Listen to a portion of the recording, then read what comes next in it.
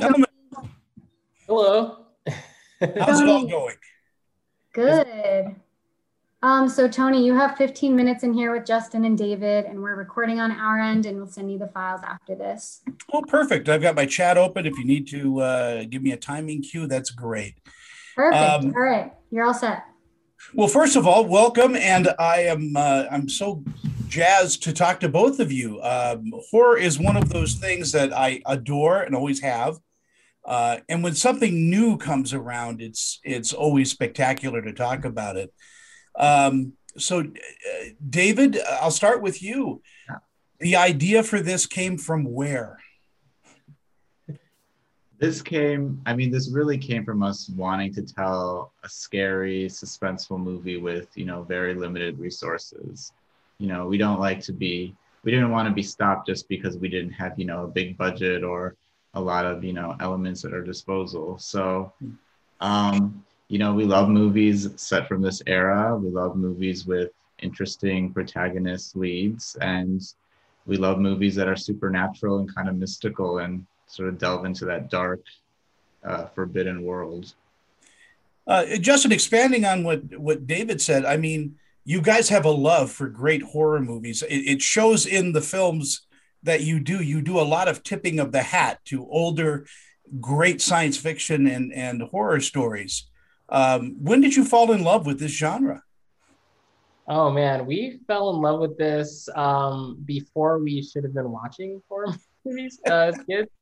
David and I we've both known each other since kindergarten, so we're lifelong friends. And one of the things that we actually bonded over were horror movies. So honestly, kind of as long as I can remember, we've really loved the genre. We grew up really, entrenching ourselves in those kind of classic 80s horror and like 90s horror. So like those are the ones that we really connect with. And I mean, I think it's obvious that love for that era especially shows in this movie. So David, is it hard to co-direct with somebody? I mean, you guys have known each other, since kindergarten.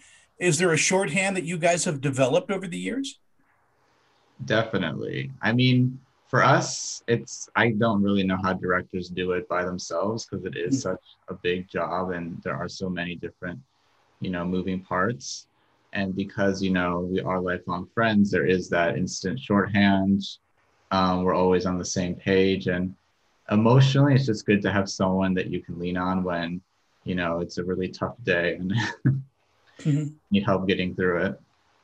I want to congratulate you on Boy Behind the Door as well. What a wonderful piece that is. That got picked up by Shudder, and people want to see that. But you've worked with Ezra before, on Boy Behind the Door. What was it like this time, Justin? So this was fun because like technically we shot this before we shot Boy Behind the Door, and we discovered Ezra through the audition process for Boy Behind the Door, and we knew like right then that like we have a find on our hands, and like we were just super excited to work with him, and he like the thing that's cool about this versus Boy Behind the Door is that he really I think has the opportunity to shine and take the center stage here. He is a prominent part of Boy Behind the Door, but that's really more centered on Lonnie's character. And here, Ezra really gets to kind of show that he can carry something this heavy and like huge and deep on his shoulders without saying anything also on top of it. So that was a big difference in the experience. And also we just got to kind of hang out a lot more on set. There were just a lot more interactions between us because, he was really like the main actor we were working with. So it was a lot of fun. David, tell me a little bit about your crew because, we always do talk about the actors, but you kind of have to audition a crew as well. These guys are great.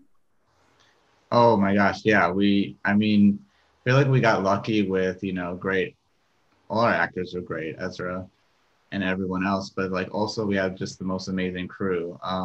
Julian, our DP, just, we've developed a really good working relationship and friendship with him. He's able to make very little work and make it look beautiful.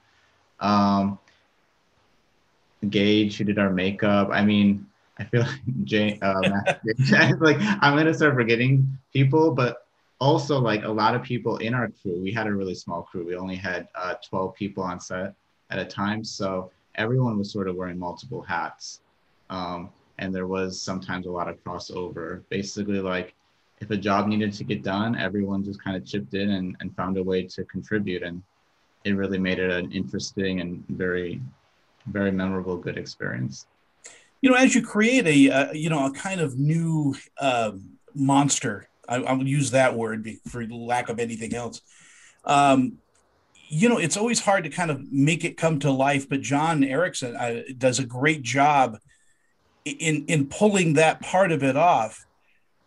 But there's something deeper in this performance. There is, I'm going to call it just a wisp of humor throughout it as well. Justin, can you elaborate on that? Yeah, I mean, it was really cool. Like John really took the character and made it his own. We were originally going to actually have the Djinn like in its true form, like around in the movie a lot more. But there were a lot of reasons that we weren't able to actually do that. And it was really like fun watching John actually like make his few scenes really, really stand out. I do think they're some of the most impactful ones in the movie. And so it's like, yeah, he had so much fun with the role. It was a lot of fun working with him. And honestly, every iteration of the Djinn, we won't try not to spoil it too much, with all the different iterations of the Djinn were all really fun to work with throughout. But yeah, he was a lot of fun to work with. David, are you going to continue making horror movies? That's the plan. We definitely want to. We have a lot of stories and ideas we're trying to find a way to bring to life. And you guys are always writing, I would imagine. Yeah, that's the great thing is that, because we are such good friends, we're always talking anyway. So why not be productive about it and come up with more? There is this kind of thing. Once you get rolling, it's hard to stop, a train. It's hard to stop this train. Are you considering doing other genres as well, though? Comedy, drama, that sort of thing? Maybe in the future. We do have, a couple like ideas that are, we've touched base on like at various points in our lives. But really, I do think that the focus for us in the foreseeable future is staying, in the horror thriller space. There's so much within the subgenres, that we still haven't explored.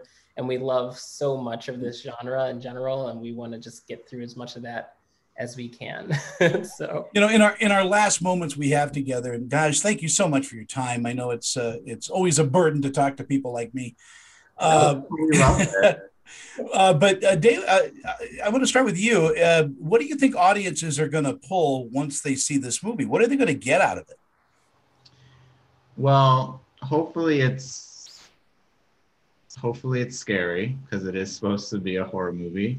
But I think what Ezra brings to it is he brings a lot of heart and authenticity. So I do hope, people are able to appreciate his amazing performance and, all the truth he brings to that role. Justin, you have the last word. I guess I'll add on to that. I do hope that they get that out of it also. And, I hope that the main message of the story resonates with people, like Michael's line, or Rob's line, sorry, specifically Michael's character. When we keep thinking about the things we're missing, we forget about the things we have. Really hope that resonates with people, walking away from the movie. It's something where we really did want to bring home the emotional core. So hopefully it's a thrilling ride, but also one that, hits close to the heart. It does. It's a great fun film to watch on a Saturday night and just turn the lights off and enjoy it. It really does its job. So thank you, guys. I appreciate the time today. Oh, thank you so much. We appreciate you having us on. Take care. Bye. Great seeing you.